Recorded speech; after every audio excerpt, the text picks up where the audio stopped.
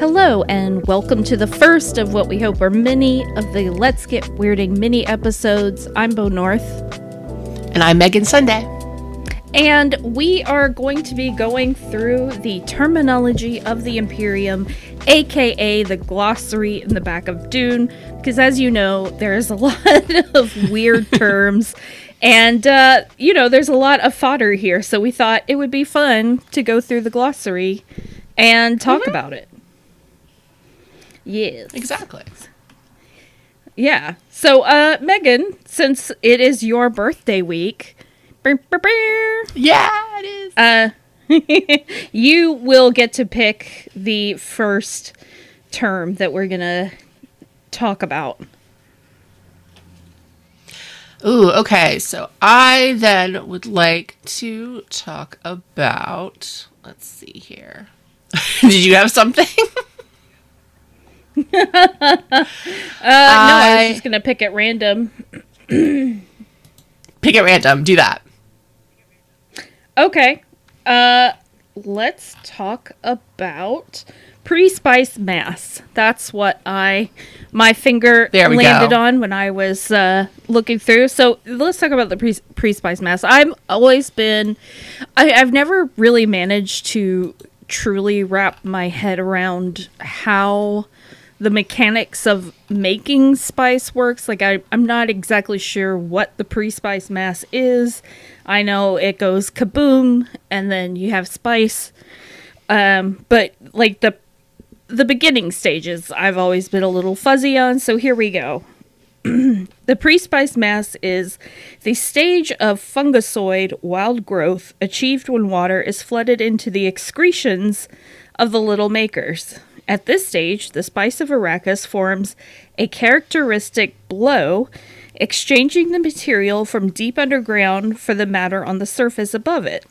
This mass, after exposure to sun and air, becomes melange. So it's basically like a fungal thing. It's like sandworm poo mixes with water. Yeah. Then becomes sort of a fungus. And then it gets forced up to the surface of the planet, spice blow, and then everything that's on top gets turned into melange. It's so romantic. No wonder the whole universe wants this. Can you imagine? The most precious resource in the entire universe, and it is a worm poop. It is a literal byproduct. Yeah.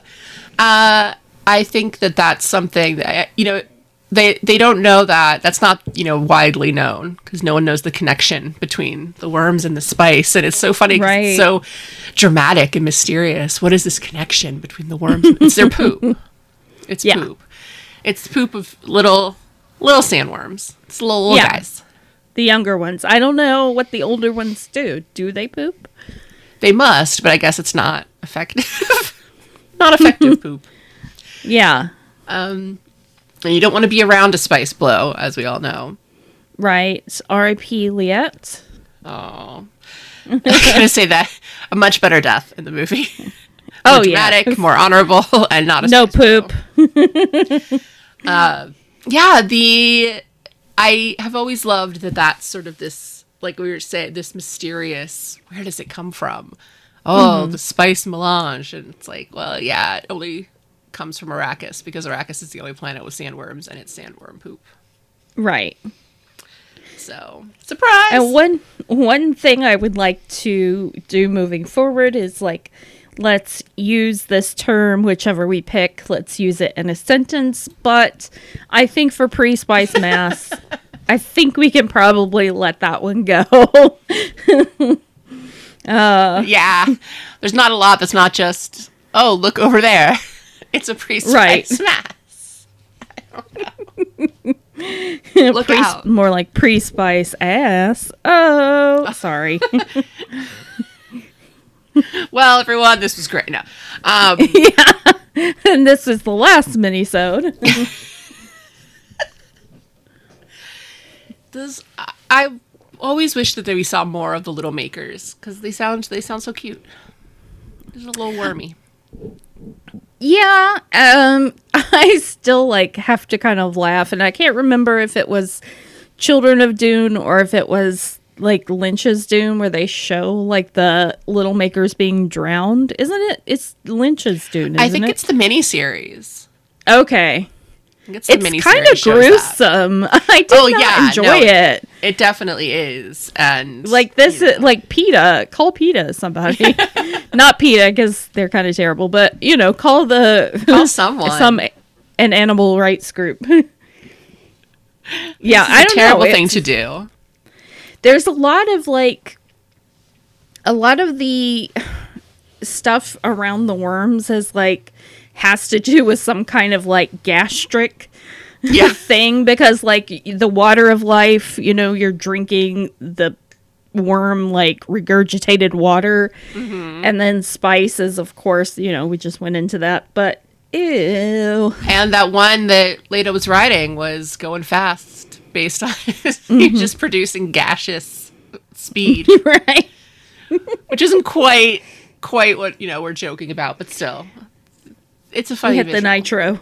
Yeah. Yeah. Yeah, so that is Pre-Spice Mass. Megan, do you have one that you would like to get into? I think the next time I'm doing this, like, I just closed, I had it open, and because I don't have my book with me. Of course, we can always talk about the Butlerian Jihad. See, Jihad, Butlerian. Thanks, glossary. Useful, thank you. Let me flip to the J. Yeah, let me just flip to the J. Okay. See also Great Revolt. This is the Butlerian Jihad. The crusade against computers, thinking machines, and conscious robots beginning in 201 BG and concluded in 108 BG. Its chief commandment remains in the OC Bible as, "Thou shalt not make a machine in the likeness of a human mind." So, but they're so convenient. We all know no Cylons. No Cylons. No AIs. No Siri. No Siri, no Alexa. Sorry. Which is very sad. Although I think it is an interesting fact. You don't think it's sad? No, there's no Alexa. No, that doesn't bother me at all. Yeah. I don't use it. Yeah. Yeah, we do. We're one of those households. It can make our lights change different colors. I mean, come on. Let it think in my house for that. Well, I grew up in one of those sort of like doomsday prepper households, and we just don't get down with things like that. Even though I know like my phone is listening to me all the time, we just still like I have gotten I've gotten one of the little Echo things, and I have a Google Home thing that someone gave me and have not taken either out of the box just because, like, I don't know. I find them creepy. It's just me. I know I'm weird. Call me old-fashioned.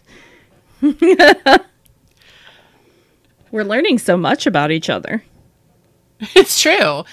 Yes, I do think that the Butlerian Jihad is one of the most interesting aspects of Dune, because I think you expect this kind of story to have AI, to have robots. Like, it's the future, it's space.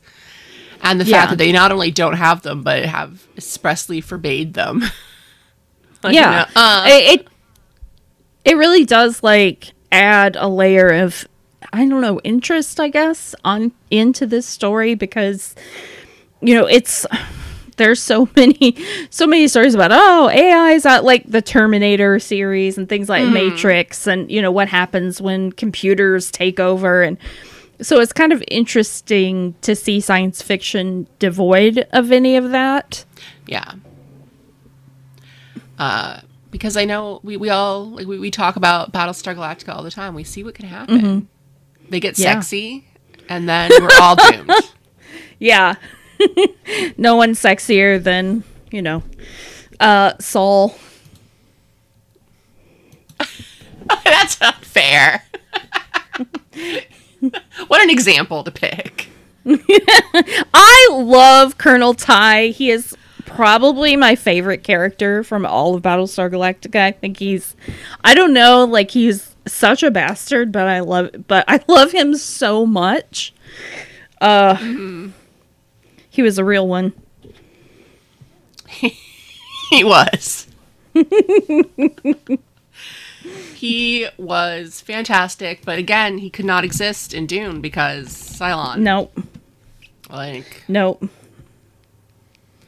But the greatest moment, one of the greatest moments in television history, is him telling his wife how he got a number 6 pregnant, and her being like, excuse me, you what? That's kind of our kid. Yeah. Whoops. Well, he didn't. Well, it can't just be. He didn't know, and I'm sorry, Ellen, but you can cast no stones when it comes to adultery. Hell, yes. I know, right? Ellen always trying to climb up like Lee or Baltar. Oh my God, pretty much everyone. In front of her husband. Yeah, Ellen Ty was always in heat. And I respected her for that. She's like, what? There were only so many men left. And she was going to have them all. True. That's true. Humanity was down to its last 40,000. But yeah, so it's great. The Butlerian Jihad also was what led to their feudal state being created and why we have, an emperor. And yeah, House Carino basically ran that joint until a certain little boy we know. They actually sort of made that sort of a plot point in the Wheel of Time also, because you start off with like this really advanced society, like super advanced, there's computers everywhere, and then there's like one point where it's like a flashback episode to like the before times, and someone says, if this happens, we're gonna go back to like, it's going to set us back like thousands of years. We're going to return to like a feudalist state. And that's exactly what happened. So I think it's interesting that that's kind of what we return to a lot. You see it in science fiction over and over again. Because I kind of think that's what would happen. Someone would be like, well, I'm king. And everyone would go, well, okay. As long as I don't have to do anything. Yeah. Oh, I have to plow your fields? Damn it. Yeah. No, thank you. So instead, we get Mentats. Yes. Wouldn't have Mentats if we hadn't had the Butlerian Jihad. And as we all know, Spice. They're great. Look at them. Yeah. Mentats. Yikes. Oh, so that's the first episode. We're gonna iron out the wrinkles, obviously. Yes. In the meantime, we were not very prepared, but would we be us if we were? Would it be Let's Get Weirding if it was Let's Get Prepared? Because no, it wouldn't be. So you guys love our off the cuff can do spirit, right? Right? So I'm just assuming. So until next week, when we're back to talk about chapters 53 and 54 of Children of Dune, it's real weird. I've been Bo North. I've been Megan Sunday. Be nice and take your spice. Bye. Bye.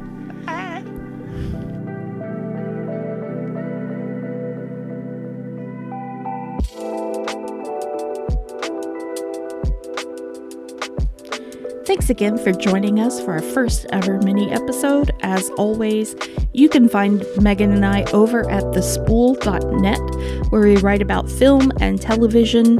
Music for this episode is provided by Epidemic Sound. The track is called Your Pillow by the band Dream. That's DREEM. And our podcast artwork is provided by Josh Hollis. See more of his work at joshhollis.com.